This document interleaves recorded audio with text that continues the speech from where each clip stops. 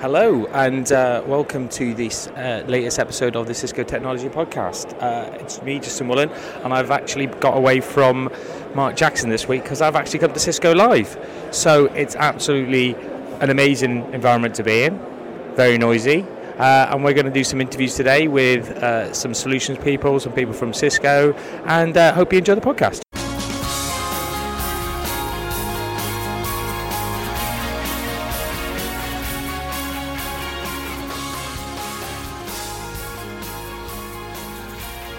So, hi, it's Justin Woolen here at Cisco Live, and I'm in the world of solutions, and I'm with Lone Rooftop. Now, I bumped into these guys a couple of weeks ago. They had a phone call with them, and they do have a great solution with Wi-Fi analytics. So I'm with Marcel. Yes, nice to meet you. And nice to meet you. And I'm with Yuri as well. Yeah, nice to meet you. So, guys, I know you use Wi-Fi analytics, but can you give us a bit more of a view of what your solution is and why I think it's so awesome? Yeah, absolutely. So what we do is we calculate the position of people indoors, and we translate that into an occupancy number.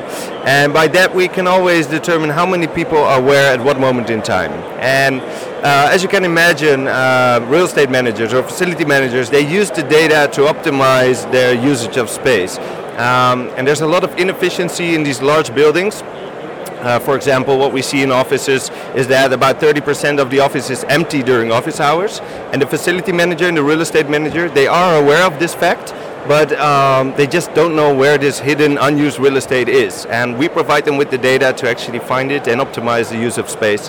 And so where do you get that data from? Because I know, go on, you answer the question, I'll stop asking it for you. Yeah. So the question was, where'd you get the data from? Oh yeah, so we get the data from primarily the Wi-Fi network. So we get data from the CMX, the Cisco CMX, and that's the primary data source. And then on top of that, we can add other data sources such as the entrance gates or Bluetooth beacons or desk sensors or people counters. So it could be anything really, but the main one is Wi-Fi. Yeah. And we've talked about on the podcast previously about CMX, so our customers are aware of that. Or people listening should be aware of it. But they're pulling in from the other bits as well, the other sensors like door sensors, and then if you want to get sort of room level accuracy, that's where you can put in sensors in a room as well to get that. Exactly. More level. Yeah, basically what we always say is we deliver data, we help you to get from zero insights to about 90%. With just the software implementation. Yeah, because I've met a couple of real estate managers, and they walk around with clipboards, or they have people walking around with clipboards over a period of 2 weeks and trying to measure sort of that occupancy at a point in time. But the one thing that I really liked is your integration with other software platforms. So do you want to talk about that?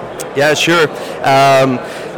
So indeed we integrate with other software platforms as well. We have developed a few applications ourselves, but as you can imagine, there's so many different services around the building that want to use this kind of data. So there's larger cleaning companies that actually use our data and have built an application on top of it to make the cleaning service more intelligent. And instead of just following a standard route through the building and clean every room, they now actually use it to decide what room needs priority in cleaning first, and they can either also skip some of the rooms that are not being used, and they have a whole new way of approaching their... So if I got that right then, so you can understand which rooms are being used, so if a room's not been used, it doesn't need cleaning. Exactly. So even just from that, you can just work out how to be more efficient and clean the way, and within regarding just cleaning of the building. Now, and you integrate with other things as well, don't you? Yeah, we do. For example, the building management system, and we integrate with that to have a more responsive way in which the lighting and the climate systems actually work. So if we detect 0 people, the light and climate system switches off. And if we detect more people than what the building management system was set for, then we can actually say, hey, there's more people, you need to adjust the climate a bit more so people don't start to complain about the heat. Into the air conditioning or the heating systems as well. Yeah. Oh, wow. And just to add to that specifically for education, there's another application that we've developed that we call CLOCS, the Classroom Occupancy System. And it basically came from the fact that the biggest real estate issue within education is that they have a lot of real estate. We're not talking about tens of thousands of square meters, but hundreds of thousands of square meters often. And what happens is that a lot of that is education capacity. So there are large education buildings with large classrooms. They can seat up to a few hundred people often. And what happens is that these classrooms are being reserved by the timetabling team. They are booked, but a lot of the time, for whatever reason, the class doesn't take place. So that's called a no-show. So it's reserved, but no one shows up. So it remains empty for the entire couple of hours. Another thing that's happening there a lot is that a classroom is booked for a couple of hours for perhaps 200 people, because the professor, the teacher, he requests for a class of 200 people. But what happens is no more than 40 people pitch. So that's very inefficient use of this large classroom. So no-shows and underutilized classrooms is one of the biggest issues within real estate, within education. And what we do there is, obviously, we can count the amount of people that are in those classrooms. And we've integrated with timetabling software, one of the leading timetabling software companies in the world, actually, called Scientia. And their timetabling solution, called Syllabus Plus, is used within a lot of specifically higher education institutions. And what we do is, by correlating the timetabling data with the data that we get from our platform Pi, the Position Intelligence Engine, is exactly show the facility manager, the real estate manager, and the timetablers how many no-shows actually take place, which classes are underutilized, and we can do that on pretty much a real-time manner. And from there on, they can start optimizing their schedules, their timetables. So you can go from, let's say, now what you see is 20-30% no-shows typically take place within universities. Some even go to almost 50% no-shows. Massive inefficiency. And one of the success stories with us is a Dutch university, and they are at the moment all the way down to less than 3% no-shows. That's amazing, because that's when I've had meetings with universities, and especially around the London area, their real estate is a prime asset, and making sure it's being utilised. And I've met with a couple of real estate directors and they want to get that level of knowledge. They want to get that level of accuracy. And then the one thing it pulls out was that interlock into the scheduling system, into the timetabling system. And this is the first time I've seen anybody who's sort of done that, because that's the thing they kept on asking, going, so when I've talked about CMX, does it integrate into Syllabus Plus? And we're going, I don't know. Does it? And now and obviously you guys from Lone Rooftop have come along, and you've been able to do that because you've seen a real use of how analytical data from the Wi-Fi network and other sources can actually give you real business intelligence. And so they can make sure, and the one thing, the stories that I get told about academics will book a room because it's the nicest room and it has all the facilities in it, but they will never fill it because they just have a smaller class. But having that intelligence to be able to really improve the service of the students, because students may not be able to get a class because they can't get a room. Exactly. So from my perspective, it's absolutely awesome. It's a great solution, and it's using our Wi-Fi analytics, which is all great, because I'm a bit of a Wi-Fi fan. All people on the podcast will know that already. So, guys, is there anything else you want to talk about? Yeah, maybe one thing. Well, go on then. Yeah, so because a lot of people ask us, how do you get the name Lone Rooftop? I was wondering, and I spelt it wrong about 3 times. Yeah. So let me explain. So we founded the company about 2.5 years ago, and we were a real startup. We didn't have an office, and you either start in the basement or at the attic, and we literally started on top of a roof. And what we tried to come up with a name, and it was a very forced name. We had all kinds of keywords that we wanted to connect to our business, and it didn't really sound right. So we decided, let's stick to ourselves. Where have we been working this entire summer on this rooftop? And then we figured, hey, from a rooftop you have a different perspective on buildings, and that's also what we want to achieve with our technology. We want to give people a different perspective on the building. And that's when we decided, hey, this rooftop is actually really nice to use for our company name, but then rooftop.com was already taken, so we had to come up with something. And we figured that everyone in the center of Amsterdam, where we are based, everyone in the center has a rooftop terrace, but we were the only ones actually working there and the only ones actually sitting on that rooftop. And that's where the word lone came from, and that's how lonerooftop.com, it was still available, and that's how we got the name. But it's thought great. it was a nice addition to the interview. Right? I just see you see in my head. I've got you sat there on a rooftop in a like sunbathing or something like that, just catching the rays, doing a bit of coding. This is really great, and coming up with a decent product. It most probably wasn't like that. I'm sure it was. It is sort of like that. Oh, was it? Yeah, it was. Yeah, it wasn't that far off. Yeah, no, it was. It was a very inspiring environment, and also it was a very relaxed way of working.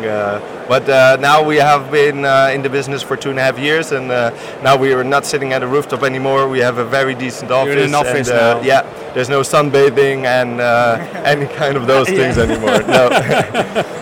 Well, Marcel, Yuri, it's been great to meet you. Likewise. If anybody's interested, go to lonerooftop.com. Yep. There you go, and you can find out more. Yeah. Thanks very much. Thank you. So, another soundbite from Cisco Live over in Berlin. So I got pulled to one side by Rachel, our marketing lady, and she said, "You need to have a chat with Jonathan." I'm like, "Jonathan who?" Said, "So here I am with Jonathan. Do you want to introduce yourself? What's your name? Yeah. Where you come from?" I'm Jonathan Gilad. I'm at the Cisco Live in Berlin, out of Tel Aviv, and I work on enterprise networking and DNA in the marketing team. But don't hold that against me, Justin. I won't hold it against you. Even though that's what I have to do for a living. And it's not just podcasting, but yeah, I have to do Cisco EN DNA, digital network architecture. Digital network architecture, the one and only. It's our journey to the future of networking. Yeah. And what we're really excited about is what we're announcing today around our DNA Advisor program. DNA Advisor. Yep, indeed. What? Go on, explain. All right. So what we actually realized about a year ago is that the DNA framework, the digital network architecture framework, provides a great platform for customers to understand how to move to a future software-centric network infrastructure that really aligns much better to the business. But they really had no idea what the journey to that future is. So we actually worked together with IDC Research and our internal experts to develop a journey roadmap that we call our digital network readiness model. Right, okay. And that readiness model is basically a 5-stage readiness model, like all the best readiness or maturity models, if you like. Yeah. And it takes us from where many customers and IT organizations are today, which is best effort, just basically trying to map or configure the network to support business requirements on an ad hoc basis, to this future self-driving network infrastructure that actually continuously aligns to business requirements. So if I take this into my day-to-day job as an enterprise network specialist, we talk a lot of evangelizing stuff. We talk about automation, analytics, and all that sort of stuff. So what you're saying is that what you provide, the service you provide, will help the customer map where they are now to where they need to get to and align their network to the business. Exactly. I think I got it right. You looked at me funny then. I was like, did I get it wrong? No. Brilliant. I mean, obviously, you've been doing this for a long time, so you really got it straight away. But the concept is exactly that. It's understanding where you are with regards to multiple different types of networking capabilities. So it's capability based, right? It's not talking about products. It's not talking about or bits solutions. and bytes or bandwidth or anything like that. What is the network delivering in terms of automation? So starting from very manual, device-centric, hardware-centric management to a much more automated, self-optimizing network infrastructure that really is provisioned automatically, configured automatically according to templates, and really supporting a much more automated environment for the network operations. Okay. It's also about analytics, starting from, just sort of proactively going into each device and digging out the analytics out of that device, to one where the whole network is basically providing processed information to IT, to the business, to the security guys. So really an analytics journey.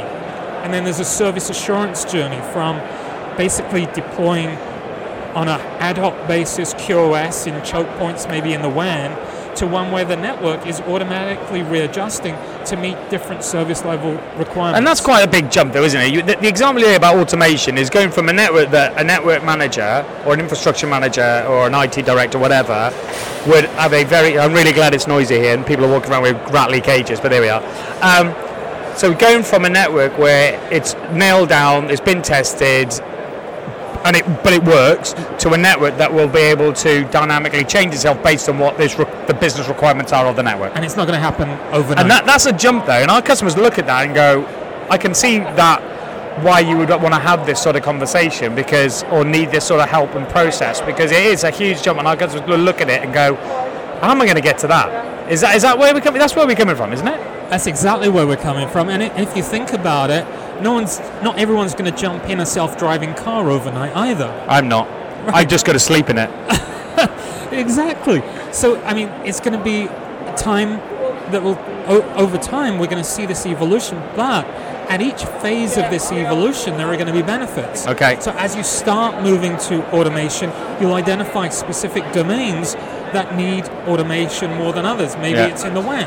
Maybe it's in providing QoS. So Symantec, for example, just rolled out Easy QoS so that they could really provision new applications much faster. So and that got called out at the keynote today as well. So Symantec, as an enterprise organization, not as a security organization, but as an enterprise organization, used our APIC tool, Application Policy Infrastructure Controller #dash enterprise module, to deploy their quality of service on the network.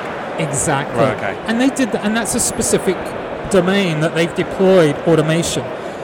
And they'll start looking at other domains until their whole network is automated, whether that's the WAN, whether that's the campus, the access across the data center, so that they have automation across the network. And then eventually, all of that will come together with analytics, with service assurance, with automation to create this closed loop capability of providing that continuous alignment to the business. So is this thing we're talking about, this digital DNA advisor, what is it? Is it an online tool? There are basically 4 components.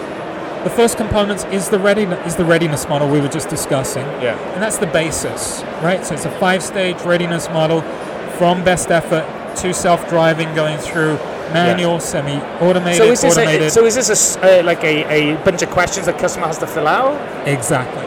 So what we then did with IDC is we rolled out a survey to 2,000 customers to understand where customers are today and where they plan to be in 2 years. Okay. Once we had that data, we were able to create both an online self-assessment, so customers can go into cisco.com/go/DNA advisor and actually do a self-assessment of where they stand vis-a-vis their peers in industry, in country, and according to company size. So we'll just let you know where you are.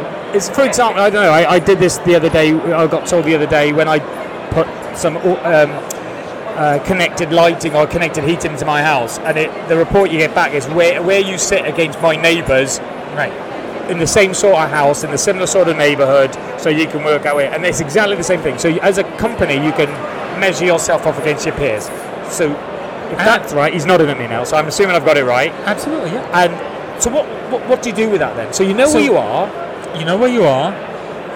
Out of this self-assessment, you get a report that also tells you what are the opportunities to move to the next stage, and what are the potential business benefits of moving from your current stage to that next stage. So that's all in this online report. It's very, very straightforward, takes 10 minutes, and you got this IDC report that provides you with that information that you can then share with your management and say, look, this is where we are, vis-a-vis our peers, these are the business benefits of moving to the next stage. So who inside a customer IT department would do this? IT network architects, whoever's really got a sense of the network strategy and architecture today and responsibility for that architecture moving forward. So it wouldn't be one of the network technicians, it would be someone fairly sort of senior architect type person. Yeah. Someone that really has a view into the network strategy. Okay, yes. Great.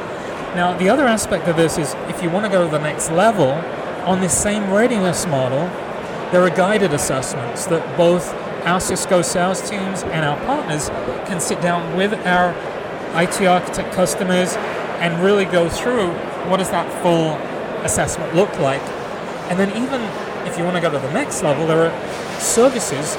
So we just rolled out DNA Advisory Service that also takes advantage of this readiness model. So it really is a continuum of So solutions. you can work out where you are by the survey. You can then go, right, I want to go on and take the next step. You do more questions, and that provides you with more information then of where you need to get, of the next steps, and then signpost you to the right places to go. Exactly. And it identifies based on your IT priorities, your network challenges, and your level of readiness, what are the key priority network initiatives that you should be looking at in order to move your network forward.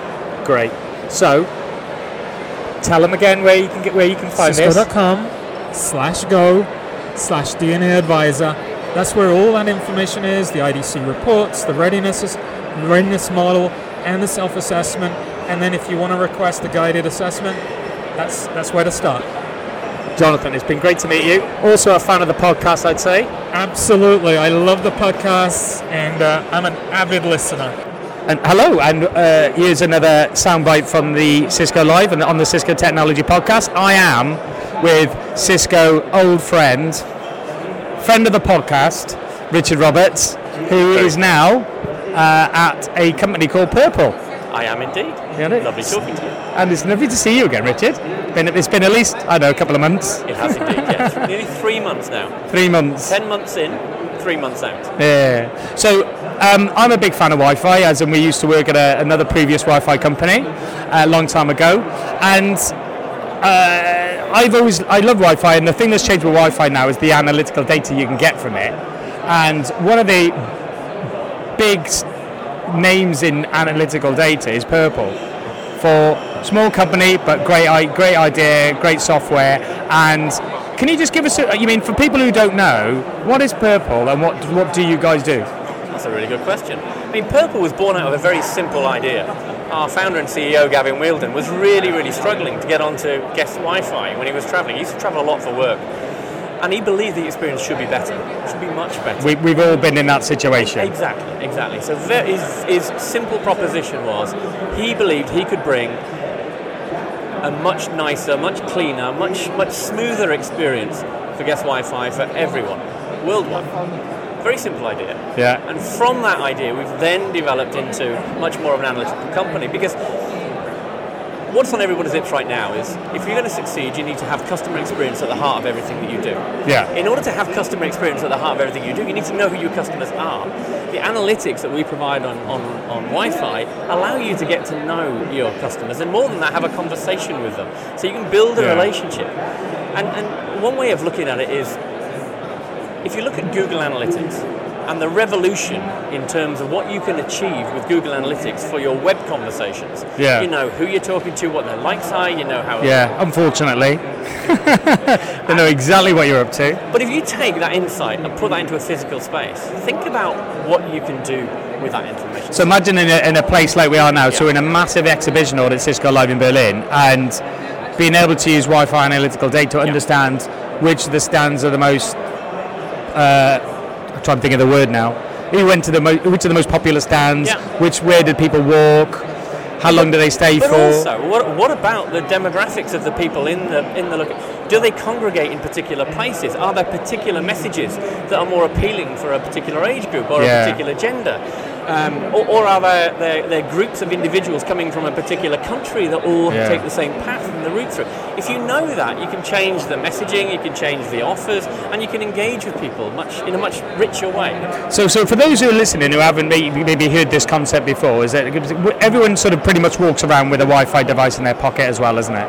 And if because you've got that, it's either connected to the Wi-Fi or it's chirping away, and so the Wi-Fi can be able to gather that analytical data and provide some analytical data on where that device is, where it's going to and going from. And to take that experience further is when we're talking about guest Wi-Fi, because then you can capture more information.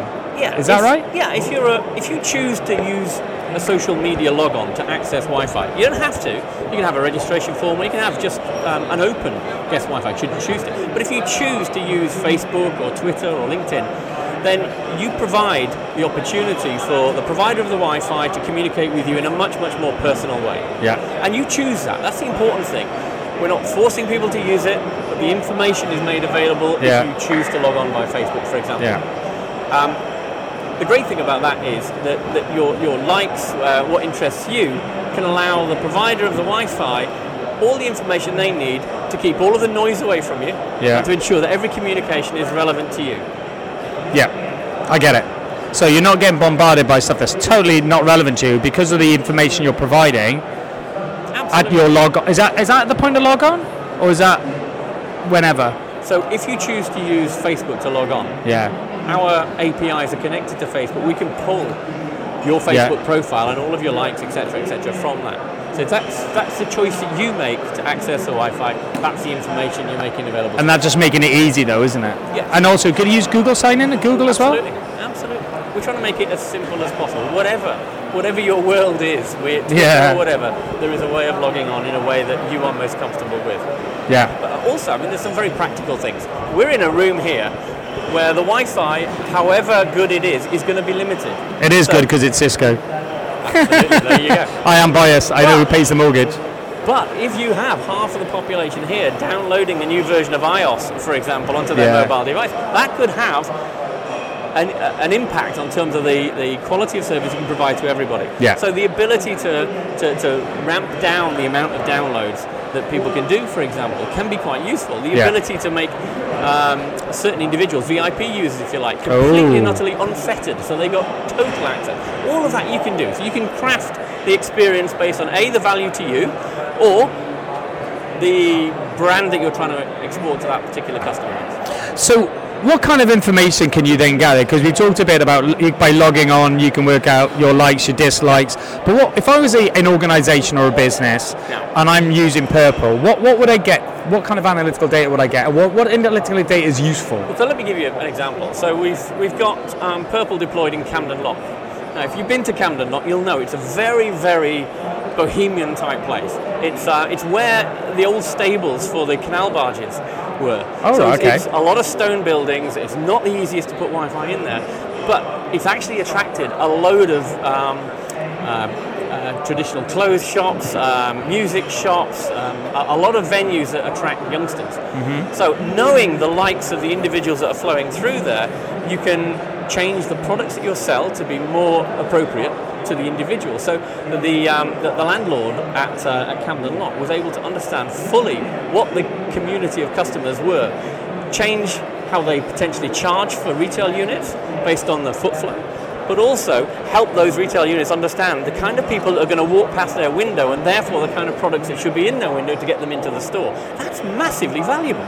Massively valuable. Wow. So from a retail perspective then, because you're understanding using the analytical data you get from signing on with Facebook or other sign-on mechanisms that are available, you can sort of then provide that to say these people are walking past, this is what their likes are, I can then tailor my products that I sell or the way that I brand my store to get people in. So the question to me is this, I mean, and that's kind of a lot, we're talking small businesses there, small retailers, or we're talking big retailers or anything in between? It's equally applicable to any retail size. And if you think about some of the largest retailers in the world, they have a lot of footfall through many different stores. So to have a single logon, seamless logon to any store once you've logged on once, that's a great experience. But also the amount of information that you can gather from that individual, not just from the Wi-Fi, because remember, this is an extendable system, so you can put IoT sensors in there, for example. So you can start to link a huge amount of other things into the data collection, and in doing so you can create a much, much richer set of analytics as well. So we've talked about retail. Is that the main vertical that you focused on, or are there other things? Well, you can think of use cases in every vertical, I'm sure, but the ones that really now that are leading the way are hospitality, so hotels, restaurants, retail, venues, anything with a large footfall. This is a perfect example. We don't know who's in here. It is interesting, the number of customers that have big venues, shopping centres, exhibition halls, and they have no idea who is walking through it. I mean, how insane is that? You're trying to provide the best experience possible, but you don't even know who they are. I mean, that's so. Any venue, any physical space with a large footfall, definitely. any physical space that has maybe multiple branches and you're trying to look at a single experience. I'll give you another example about, so if you have a chain of retail stores and your sales are dipping, wouldn't it be nice for you to know what domains the customers in your stores are actually looking at while they're physically with you? So they're on a web browser, they're in John Lewis. However, other shops are available. They're on Amazon, for example. Isn't that a good thing to know? So if they then walk out, and if you link that individual maybe to some presence around a point of sale, you'll know whether they spent any time near the. So in a real-time environment, you will be able to understand if a customer in your store is looking at your product somewhere else. You'll know what domain they're looking at, absolutely, on their browser. That's quite useful information. Yeah. There's other things that you can do even nicer than that. So that you're in your store, you're having a look at a particular product. You then go home and use that mobile device to buy something else from another store. You can link those two transactions, which is a pretty cool thing to be able to do. And then you can potentially revenue share between the people that you're actually buying from and the store, so that even if people come into your store but buy online, you still get some revenue from it. That's quite a neat way of evolving commerce. So we've talked about retail again. You mean, would this be something you would use in a hospital? Absolutely. I mean, that's a great call. So recently there's been an announcement that every hospital in the UK, for example, needs to offer public Wi-Fi, both in terms of the communal areas, the coffee shops, etc., but also across the hospital. Yeah, because you can have them on the wards now and stuff, because I know I've been in hospital for certain reasons.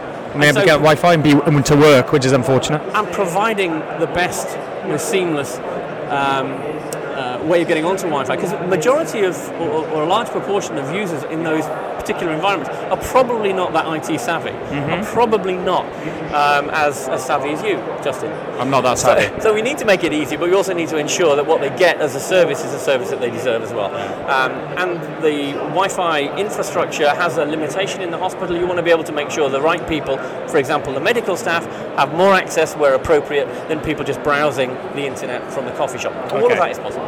Okay. So this is a great analytics software. How does it work with regards to, say, for example, Cisco Wi-Fi? Well, it complements everything that Cisco Wi-Fi can deliver. So we are built upon the strength of world-class APs from Cisco, be it Cisco AeroNet or Cisco Meraki. Yeah. We take every piece of information you can give us and we add that to the Wi-Fi information that we have, and we use that to create the environment. And we get that information. You get that information from our CMX, which is our connected mobile experience. So it's a virtual machine or appliance that runs your network that sucks all this analytical data off the Wi-Fi and then feeds it up via an API to what? Is it in the cloud? All in the cloud. All in the cloud. No modifications required on any AP. Seamlessly implemented. Very similar model, if you like, to Meraki. Yeah. In terms of all cloud-based, infinitely scalable, global.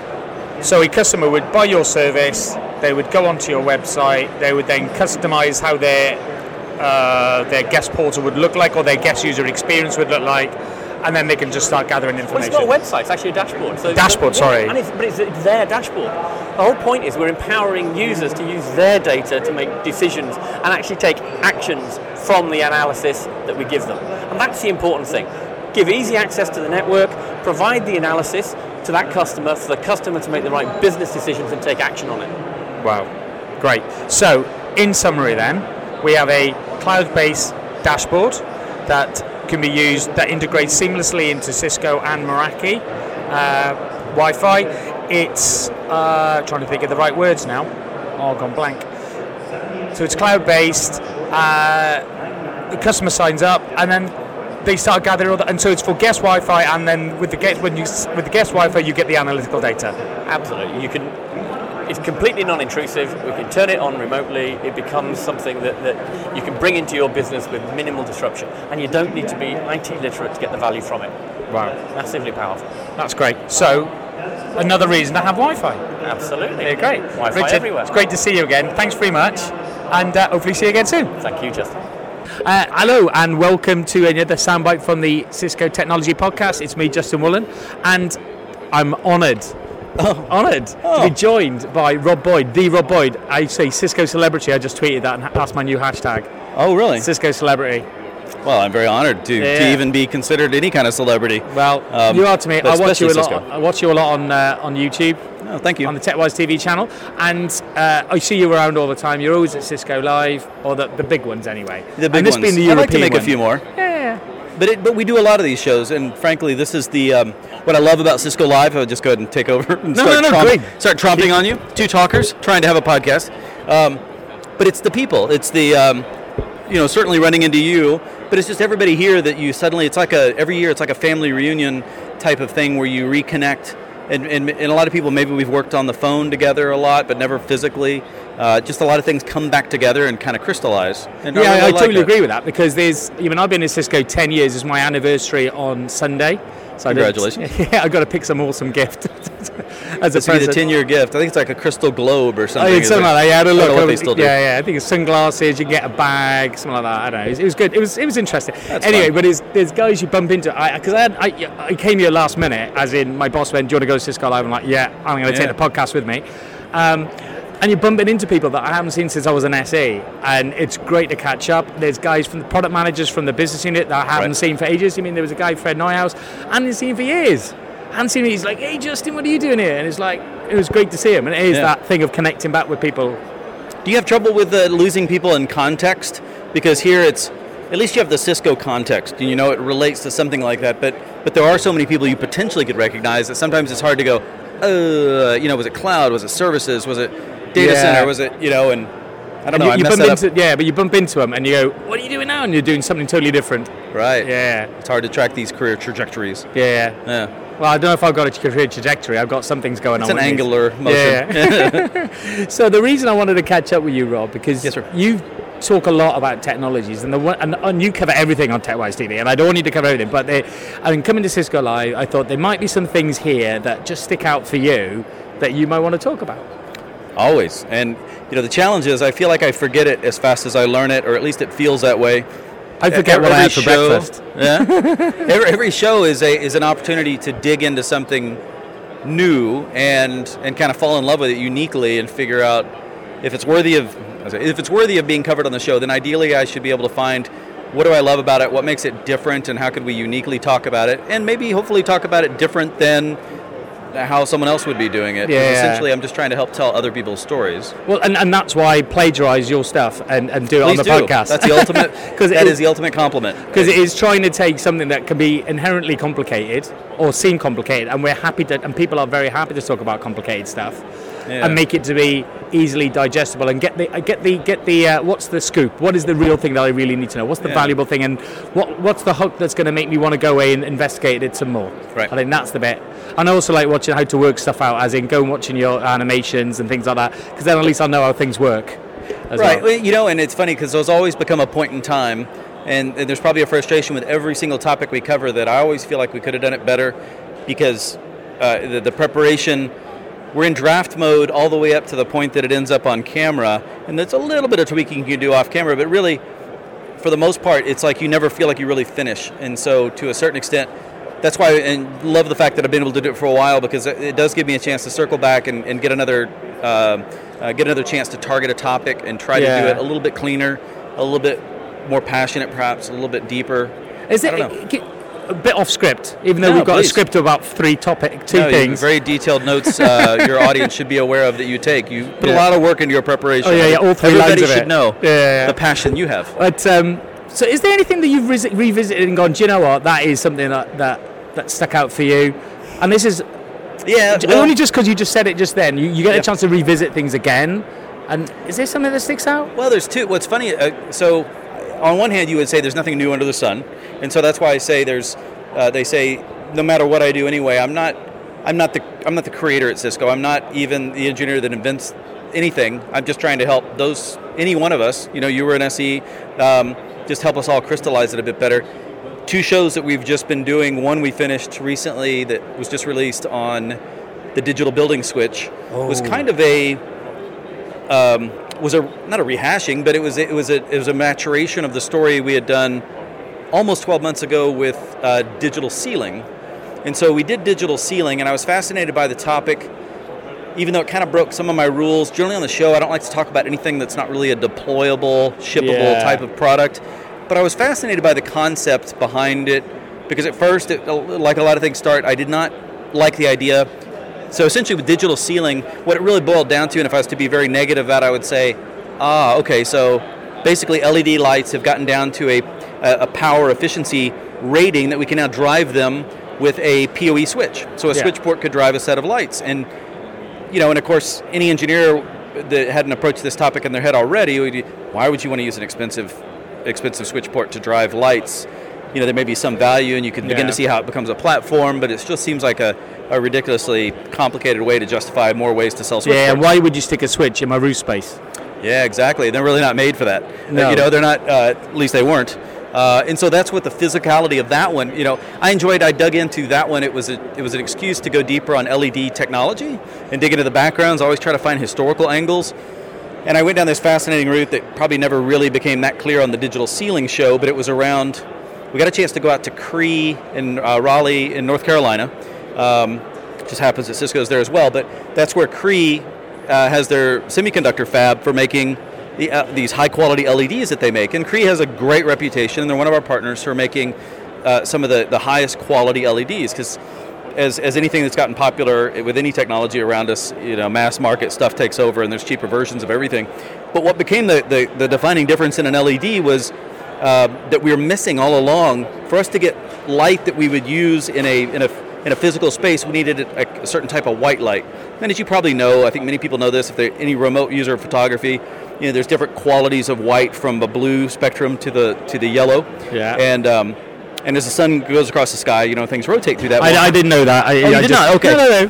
Well, and it's one reason why you have to color balance, and it becomes an issue with the video stuff that we do. We have to match, because the lights we use here may not match the light coming in from the ambient side.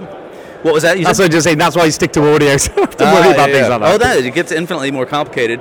But it's also fascinating. Turns out what we couldn't do for the longest time was blue LED.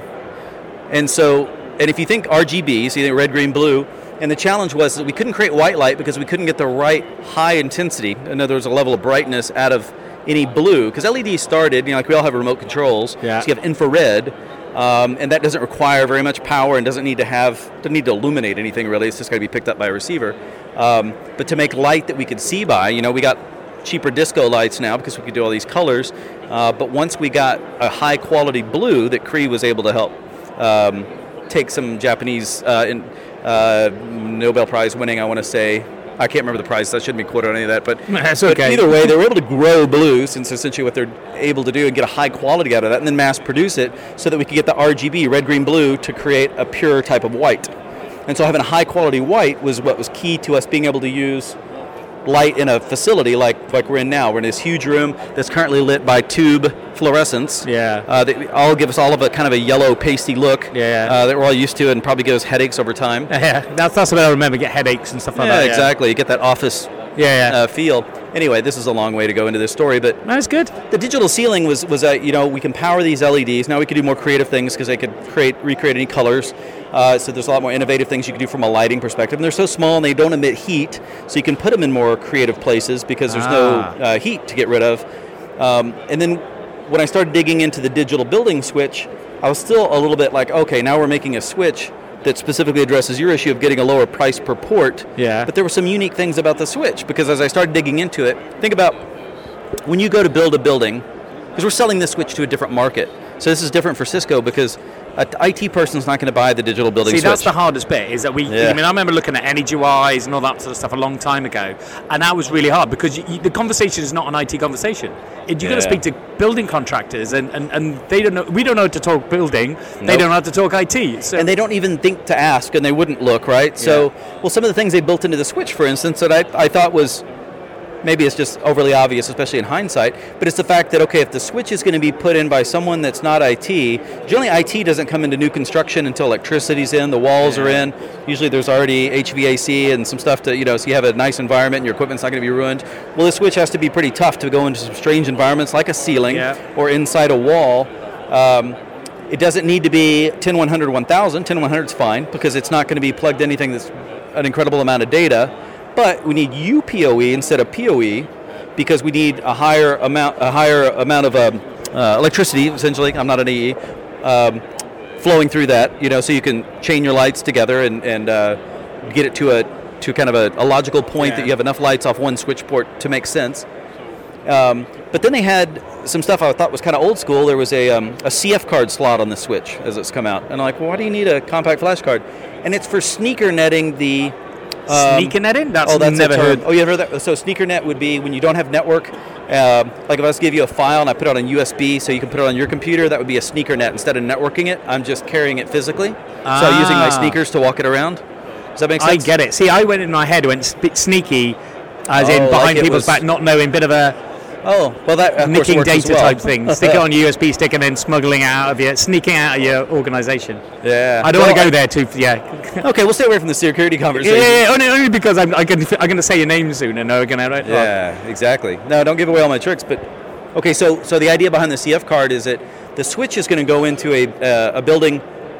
And ideally, it has to be so simple so that it can be installed by the electrician, or even better, after the electrician. So now you save a ton of money where electricians not running those high voltage, thick cables up into the ceiling, because you pay a lot for that. Because a lot of I don't know what it's like in the US, but in the UK, it'll be the same guys who'll do the electrics will do the network cabling as well.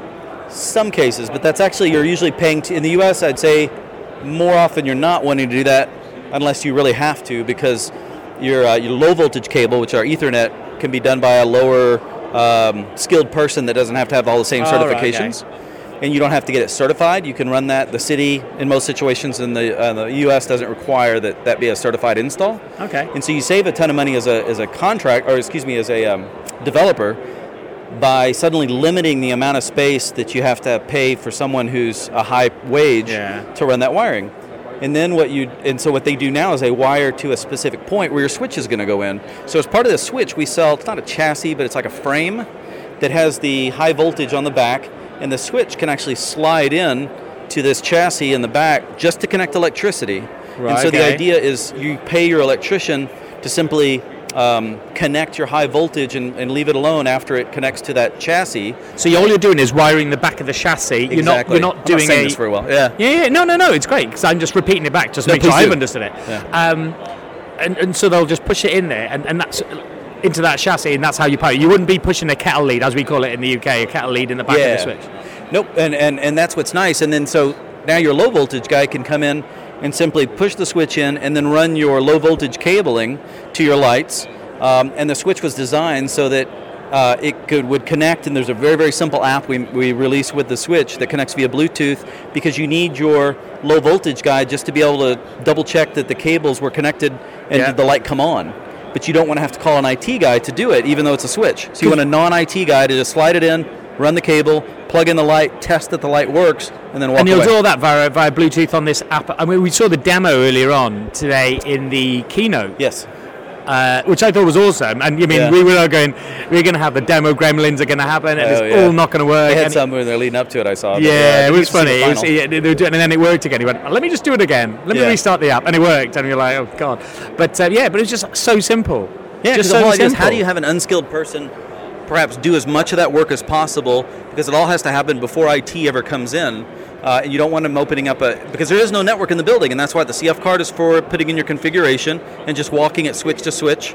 But then what would you bring it all back to? Because the bit that all comes in my head then is if you're making it unskilled and you've got building contractors putting in all these switches everywhere, I mean, they could start like daisy chaining and just doing bad networking practice. Yeah, well, they all terminate just to that switch. So they would be essentially in that situation and the design would depend on the load for that amount, but essentially it's you've got distributed zones of these digital building switches, and that could be where the network ends. There's no real network there. They can talk to each other. So it'll just be an isolated network, just providing lighting? Initially. Or then when IT comes in, they continue to extend that, and that may be part of the plans, to where now you bring it onto the network, you have it in its own segment, VLAN or whatever, so that from a TrustSec perspective or something like that, it's not going to communicate with something that it's not allowed to communicate with.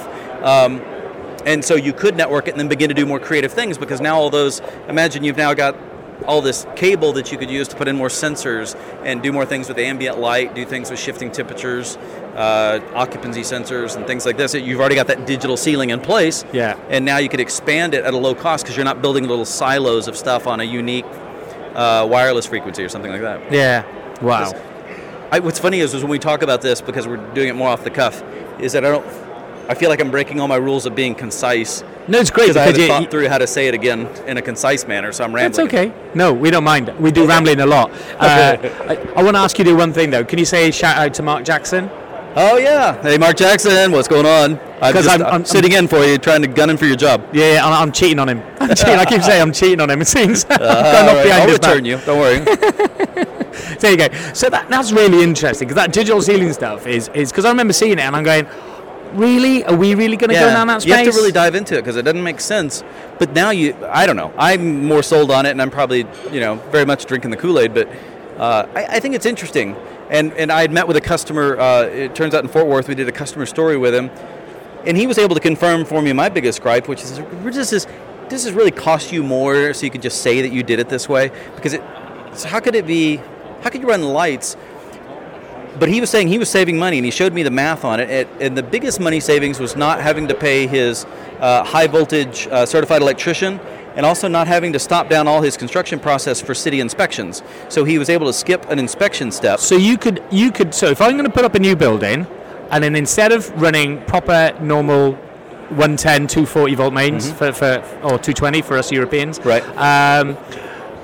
You don't have to go through, and because I'm running Cat 6 cable, Cat 5 cable, whatever, I don't have to get a certification process to approve my lighting wiring. It's that way in the U.S. at least, because on that low voltage, you don't have to get it. It's similar to when we rolled out PoE for access points, and one of our go-to-market plays was talking about the fact that now you don't have to pay for a certified electrician just to run AC power up to that access point, because that was going to be a more expensive deployment thing. So now what it is, you're still running the high voltage, but you're stopping at the wall, and you're stopping at these central points. You're not having to run it all the way up to the ceiling. So you're not doing the run, so you're doing you're cutting the work in half or better. Oh wow! Is really I get it now. And then the inspections then become less because you don't have as much to inspect. And then what he was also doing is working with a partner of ours called NewLEDs, who makes something called a Spice Box, and that's their name of it. But it's a LED driver. So what he was doing is he kind of disaggregated the process a little bit further by going to his lighting manufacturer, what they call the luminaires. I don't know if you're familiar with that term. It was new to me. So the luminaire is usually something that consists of the light filament, your bulb or something like that, into a fixture. Well, for an LED light, you have to have your LED element that's going to light up. Then you have your fixture that holds it, which could be a different shape or something like that. And then you have usually an AC to DC transformation that has to occur.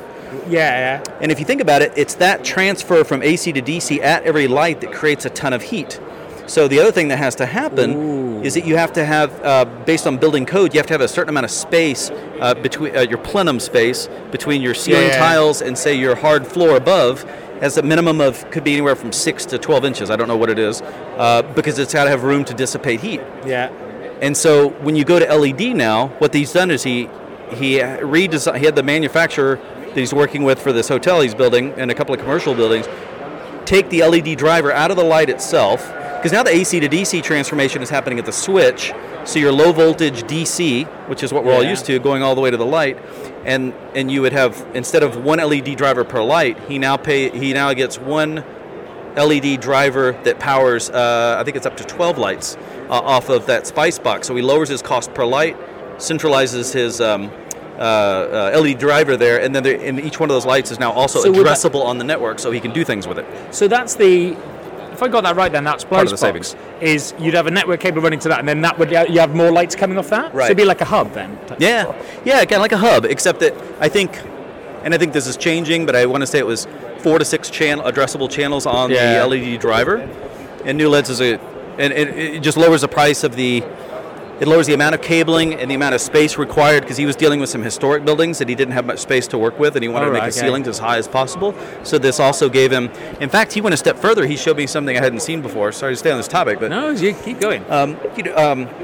So on a typical office space, you have like a grid ceiling. Y'all have those where it's a drop ceiling. Yeah. You drop those acoustic panels.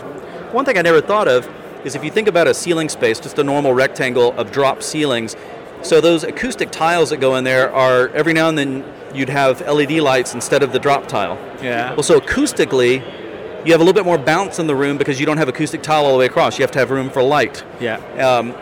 Well, now you can have acoustic tile across the whole thing because that framework that the acoustic tile drops into can be replaced by one of the non-structural parts of the frame is actually a light now. So it's a very thin LED tube light that goes across. It replaces the frame itself. And so now your ceiling type could be put in by... we got the city of Fort Worth to approve this. The ceiling person could put in that light instead of as part of the grid, and now your light's already done as well. You just got to plug it into your spice box, into your LED driver, and you're done. Wow. I don't know if I said that very well, but I think No, I get it. So basically, the frame that the tile would sit in now becomes the LED light. Yes. Yeah, a good way to put it. Yeah, so if I've got that's something, I've got it now. So yeah, perfect. That's all I needed. That's great. So it's all those little elements that add up to more flexibility.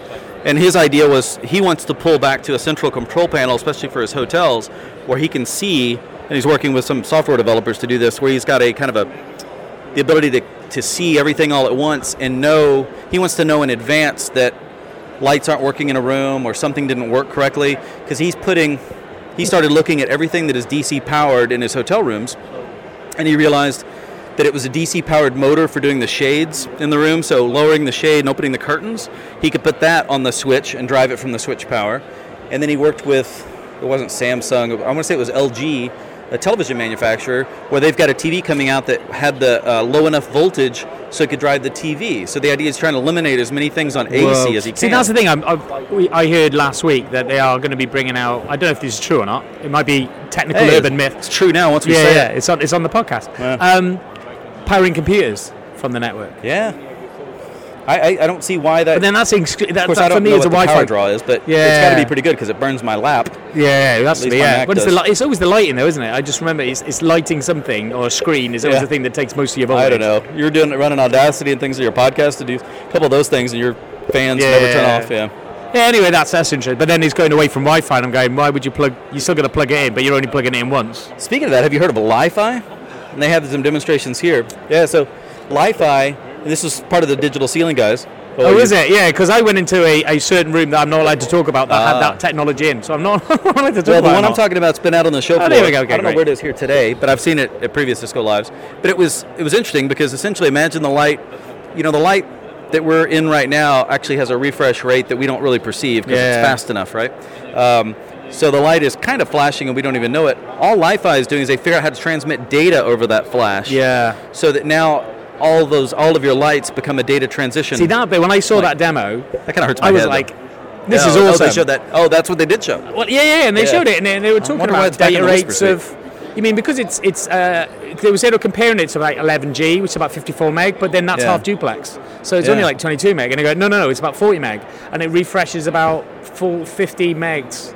50 megahertz. You wonder if it's necessary, but if it starts eliminating points and gives us better distribution, or eliminating, Well, it's like high density environments where you don't have to work, because Wi-Fi is great, and I love Wi-Fi. Yeah. I mean, It keeps getting better. Yeah. There is that challenges that the protocol still has in high density environments, such as this place itself. The loads we get. But then you just go, actually, I'm beamforming because it's a light. When I always do the beamforming analogy, you say it's like a spotlight.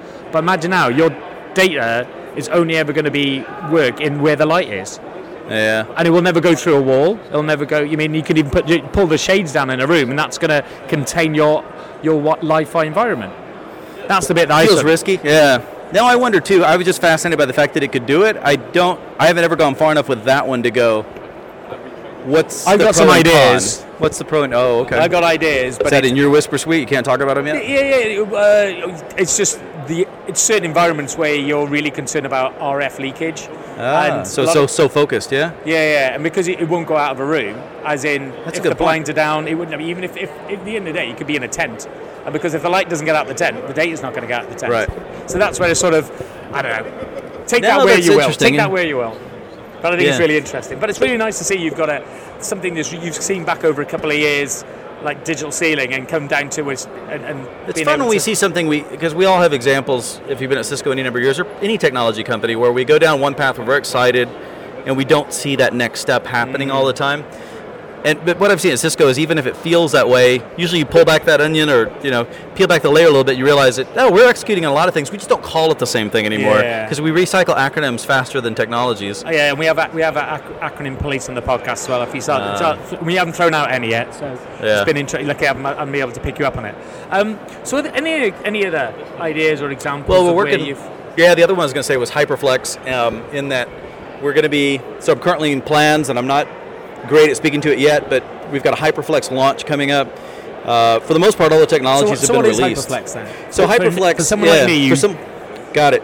I know I've got it. I know where you are, just here. No, this is good practice for me anyway. So I'm just going to practice on your audience. That's okay. So the idea, obviously, is it's an extenuation of convergence. On one hand, I love the name, the hyper convergence, because it kind of says what it does. If you can get past the point that where you ask, is it hype? Literally, is it hype? Yeah. So we know the value of convergence. We certainly, from a Cisco perspective, have UCS, and we looked at a new type of convergence that we introduced to the server market with compute and networking being consolidated together. And then we saw how well we did with that and continue to do. And there's certainly been this notion of buying prepackaged converged solutions from NetApp, from EMC. We spun off a company to do this and have continued to do really well with it. Yeah. And so you have these what are really expensive converged systems that are essentially bundled SKUs of hardware that are designed to work really well together because we tested it that way. But we're talking like FlexPod and FlexPod. What's it? I'm thinking of the company we spun up. Oh, that's horrible. I'm blanking on the fly. Don't worry. Okay, good. Just keep going. That's the one with EMC. And the other one, yeah. And so as we hyper-converge, then we say, what's that other painful technology that's always a part of all these solutions? Storage. Yeah, you were saying it. Because I know that my head is hurt every time I've had to get into storage, not having that background, and it's like another language with LUNs and everything else. Yeah, I remember sitting in a meeting with a company, and I think they might be here at Cisco Live, and it was really... my brain hurt by the end because they were just really going into how the disks worked and why their storage solution was better than everybody else. And I went, crikey, this is so complicated. Yeah, there's so many little nerd avenues to run down. And that's cool. I like all that. And a lot of it's necessary for certain applications, certain business problems that have to be supported, if you will. And so none of that goes away. I think convergence still has a very big play. But hyperconvergence comes along and said, what if we package this all together, not as let's bundle some pre-existing solutions and configure them in that way, but more of a let's build from scratch to a certain extent to do all these functions in one appliance kind of way. So basically then it's your x86 and your networking, and so your compute, your networking, and your storage all in one box. Exactly. Yeah. Okay. No, that's good. And now I know you're playing dumb to be host as well. So if you catch me doing something wrong, you got to tell me. Because you're the real engineer. I was. So, I don't think I was when I was. Yeah, you mailed that card in. So, but what was interesting about it is, so before Cisco only came out with their hyperconverged solution a year ago. It was March of last year, and we were fortunate to be able to do that show with TechWise TV.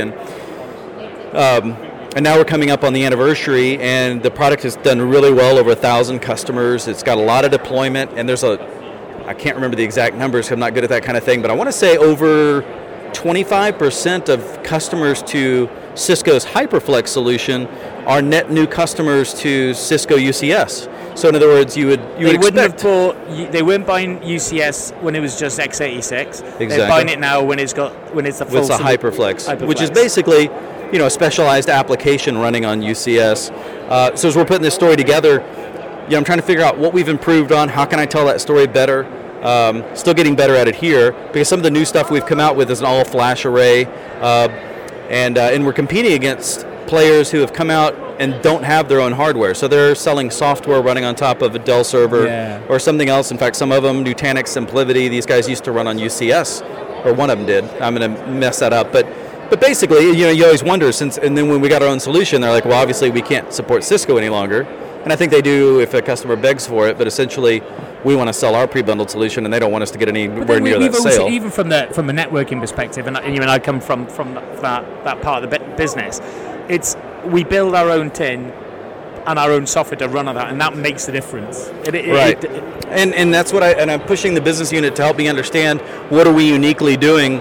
Because we work with a company called SpringPath that was already in the hyperconvergent space early on, and then they got exclusive with us. We haven't bought them or anything. It's just an exclusive, I guess, OEM agreement. Yeah. And but what SpringPath did differently that now is our solution is a log-based file structure or an object-based, and it's, boy, I'm not going to do this justice because I've been trying to educate myself on why that makes a difference. But it has to do with the way you write the files. We get a lot of automatic benefits that come out of this, such as compression and deduplication. We have that on. You don't have the ability to even turn it off. It has zero effect on latency or anything else, whereas every competitor, when they go to compete with us in terms of performance on moving workloads and processing and such, they will turn those things off to increase performance. So the question that's come to my mind is that just competitors competing us on a storage basis, but not on a converged solution basis? Well, the ones I'm thinking of are all on the converged solution basis, which is really hyperconverged. It's like another simple level of simplification as it relates to software-defined storage, essentially. It's just by having it all together. In fact, ours even runs as a tab, essentially, within vSphere to make it very easy. So currently, that's the only hypervisor we work with, but we'll be coming out with more very soon, which some customers are looking forward to, but still the majority of the market. But yeah, so the idea is that that's comparing their hyperconverged solution to our hyperconverged solution. But then because they don't make their own thing, they don't make that. And they have a different way in which they do a more traditional, and gosh, I don't know there's a million different ways to do file structures. Okay. But they're dependent on some pre-built, and log structured file systems are not new. They've been around. I was finding papers on their creation and theory back in the 80s, but not everybody has run with an implementation, but the way essentially you can append a log file also means we're much more efficient with how we utilize Flash. So that led me down this other path of figuring out, okay, well, what benefits, especially when everybody pushes for more and more Flash, you go, well, Flash means fast. It just means faster access. But it's actually much deeper than that. And how you work with Flash as anyone that's working with storage is Flash wears out really quickly.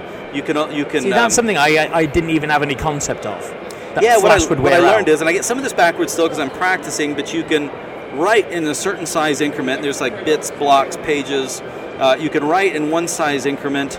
But if you want to rewrite in that same space again, I always think you just copy over stuff, But what's happening in the background, in reality on the Flash, is that it has to erase something to put it back on.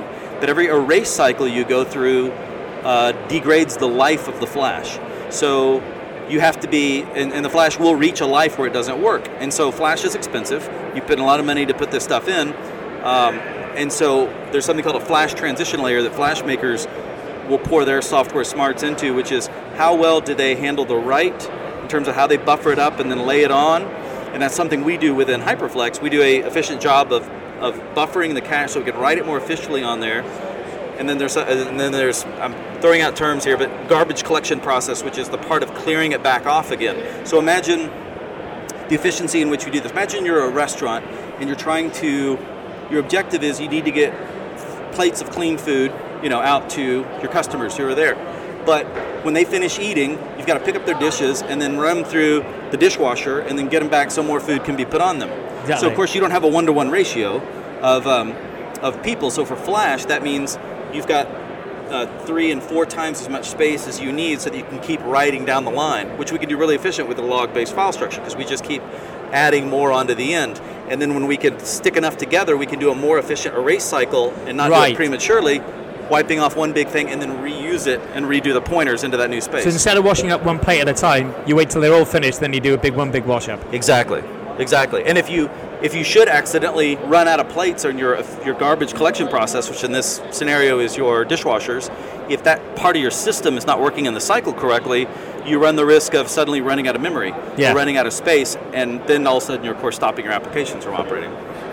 So I don't know if that makes sense. No, that makes sense. But then what's the solution to the problem, though? So when you're storing your data in chunks, so when you fills up and you want to do an erase, you do one erase instead of lots of erases. Right.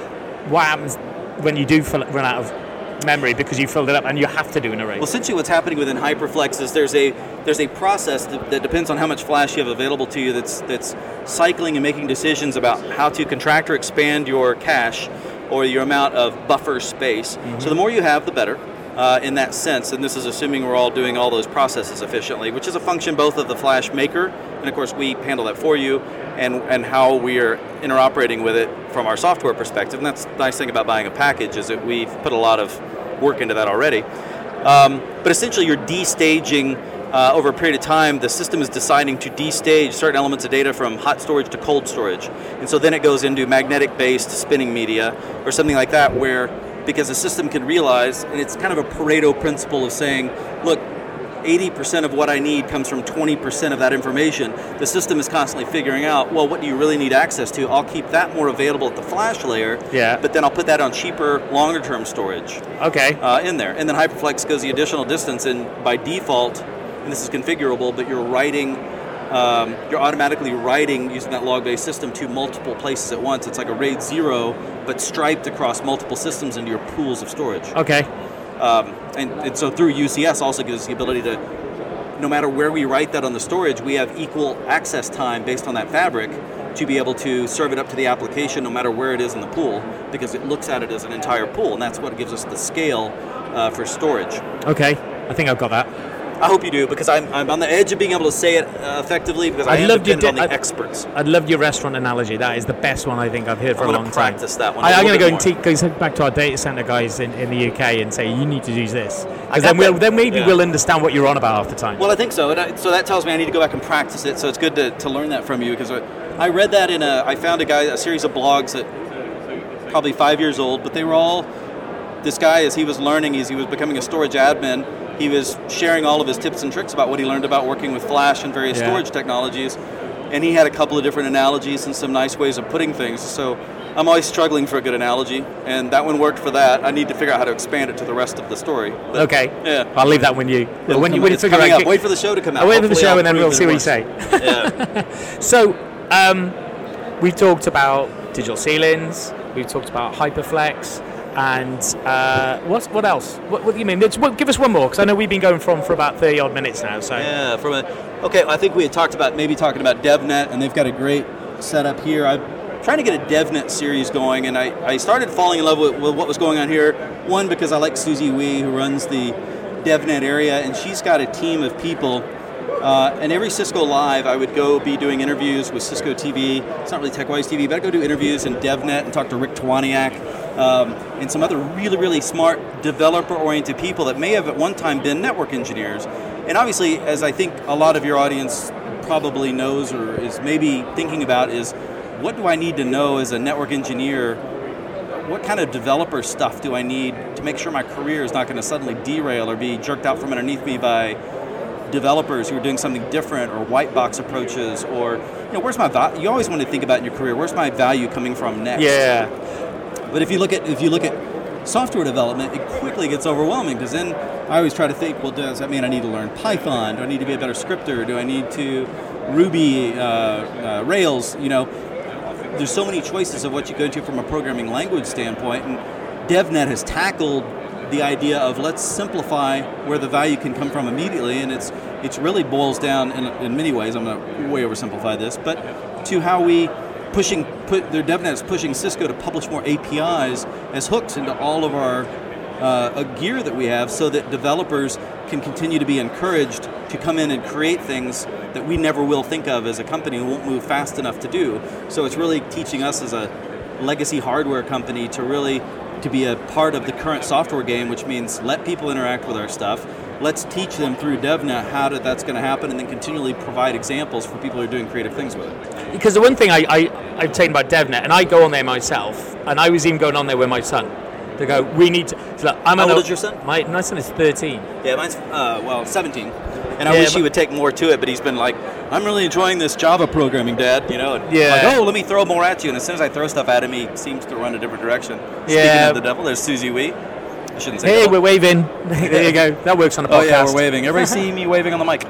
But I was saying to my son, because I'm going, he's making career choices now, and in the UK, at the age of 13, you make your choices of what you want to do, and he's gone like IT. Oh my gosh, you have to make it that young age? Yeah, so you sort of get 13, you go, right, okay, I'm going to drop subjects that I don't like, so he's like dropping like geography and history and languages, and he's focusing on business, IT, computer science, those sort of things. I like the fact y'all force your kids to make that decision. It's not great, but it's like, because you might get good at it later on.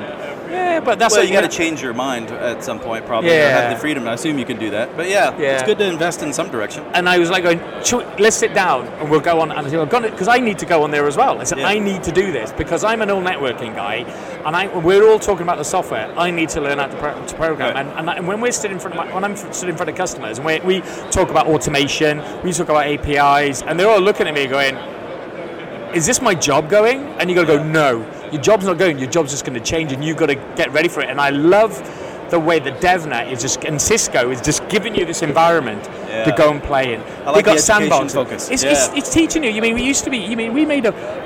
I remember going and doing my CCNP, DP. I didn't get my DP because I failed my troubleshooting exam. I got my DP, but I did it all myself, and I did it all self-paced, and it was really hard. And when I got it and I got my DP, I was such an achievement. And now it's like allowing you to go, like, you know what, I can learn to be a programmer, I can learn programming, I just got a DevNet, because it's even like basics, taking you from scratch. I went through and took it, and I didn't get anywhere near a CCDP, and I love what they've set up, because it does take you through the basics, and it gives you kit to play on. Yeah. So you can actually go execute against real live Cisco gear, or, whatever type of environment you do, so that you can test these things out. And then all you're really missing is the physical hardware in front of you. You come to find that's less and less necessary. Yeah, and it's, I just loved it because when we did a DNA roadshow, so DNA, Digital Network Architecture, for all those who haven't heard the podcast. You got the acronym police going there. Pick myself up every time. And then, but we did, and at the end of this roadshow that we did in front of customers saying like, here's DevNet, go to DevNet. Just Google DevNet. Cisco DevNet. You'll get there. You can download the controller, the application policy infrastructure controller dash enterprise module, APIC-EM. There you go. That's a mouthful. You pay the marketing people, pay you now. Well, there you go. They don't even know what it means. And just to get them used to it, but go there. If you want to learn program, you're in a Python, go there. And that's the bit I love it, that we're just giving it to them. Yeah. And we have guys in our team. Nicoletta in our team, she goes to all the coding stuff. She goes to all the coding workshops because she loves it. Yeah. And that's the bit I really like, that we're not just saying go away and learn the program. There you go. We're actually providing them with an environment, and we must spend a fortune on creating this sort of stuff. Yeah, and they're trying to get better at it, because I know they're constantly reevaluating themselves. And if you've ever met any of the dev evangelists that work under Mandy Whaley's team, these are just freaking awesome individuals, and they're out creating examples, each within their own sphere of expertise, such as data center or UCS specifically. What's his name? John. Darn it, I forget his last name, but he had designed an Alexa-based app to do certain configurations and checks on his UCS server using Alexa as the interface. And the point is it that practical? No. The point is that it highlights the fact that you've got that level of flexibility. And if you think about, I don't know if you ever went through this mindset when you're so deep into your studies for any level of your certification exams for Cisco, is you go, thank gosh, I'm spending all this time becoming an expert in Cisco's language. And yes, that's valuable because we're certainly deployed places. It's not going to go away. That's not a wasted education, and there's a lot of people that will pay for that knowledge. But how much more valuable is it to fundamentally understand at least the logic behind programming, even if the languages continually change? Because once you get one down, it makes it easy to jump to the next. Yeah. But now you've almost I don't want to say it's a universal language, because it certainly isn't, but you certainly have a skill set that is so much more malleable to more situations and creativity that you're really... I think it opens up your options in ways we can't really predict right now. Yeah. Because if you try to measure it mathematically and precisely, you might be frustrated by it. But if you just follow your instincts and go, this is where the market's going, and now you're not beholden to Cisco or anyone else about where you want your career to potentially go. Yeah, and it's nice that we're helping our customers, and it's still down to them. They've still got to sit down and go, I got to put some time in my diary. Yeah, hire a partner. Yeah, and it's good for them that we're doing that, and I really like it. I think I've sort of laboured the point there, but we're not just leaving our customers out there to dry. We're going, the market's going there. This is not something Cisco's is creating. Right. Yeah. The market's going this way. And we're having to reteach ourselves how to play in that market. Because the market is redefining how we need to play with it. Yeah. We're not always in control like we may have been in certain aspects of it in the past. Yeah, but that's great. A good thing. We just got to get comfortable with it. Yeah, and it's so that's really good to share. And anyway, we're waving again. Linda, she's got us. We got in. We're getting photos taken of us now. We're awesome. Gone international once again. How are you doing? Hey. Good to see you. Good to see you. I'm waving on the podcast and shaking hands as well. Sorry, no stroopwafels yet with me. No, what? Share what? Stroopwafels. Stroopwafels? See, I don't understand when you start There you using go. bigger words. It's my cookie. Your cookie. Oh. You want My cookies? caramel cookie, which I take along and bribe people with. Okay. No, you can come bribe us in just a second. We're almost done. I will do that later, yeah? Yeah. All right. Thanks, Nicole. Nice seeing you. I wish I could remember exactly. She's a, I want to say data center expert. No, I'm not doing her any favors. Yeah. No, She's a great friend. We didn't mention her Great name friend, anyway. very deep. But she's Deep great. friendship. She's good people. Rob, I really appreciate your time. I know we come to the end of our talk because you got something else to go and film. We're done? Well, I don't know. We talked about the things you want to talk about. okay. I've only got you for an hour. That's all your. Oh yeah. The producer will let me have with you. Got to pay more if you want more time. Oh, Pay the how much piper. is this costing me? No, nothing at all, man. It's a pleasure. There you go. Rob, I really appreciate it. It's been great to understand what's going on and what resonates with you. It's great you see all the things you revisited about Hyperflex. Now I know what Hyperflex is. So that's great.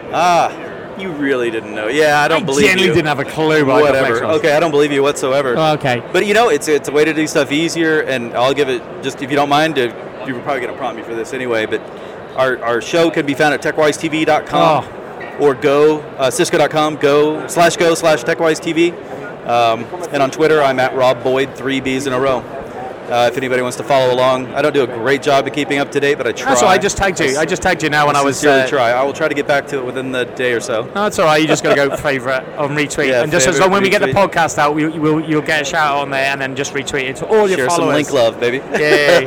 Rob, thanks for your time, mate. Hey, thank you very much. Cheers. All right, Jonathan. Bye-bye. Take care. Well, thanks for listening to this very noisy podcast, and apologies for that. And if you want to contact the show, just tweet me at Justin Woolen, or you can email me at justin.woolen@cisco.com. Thanks for listening.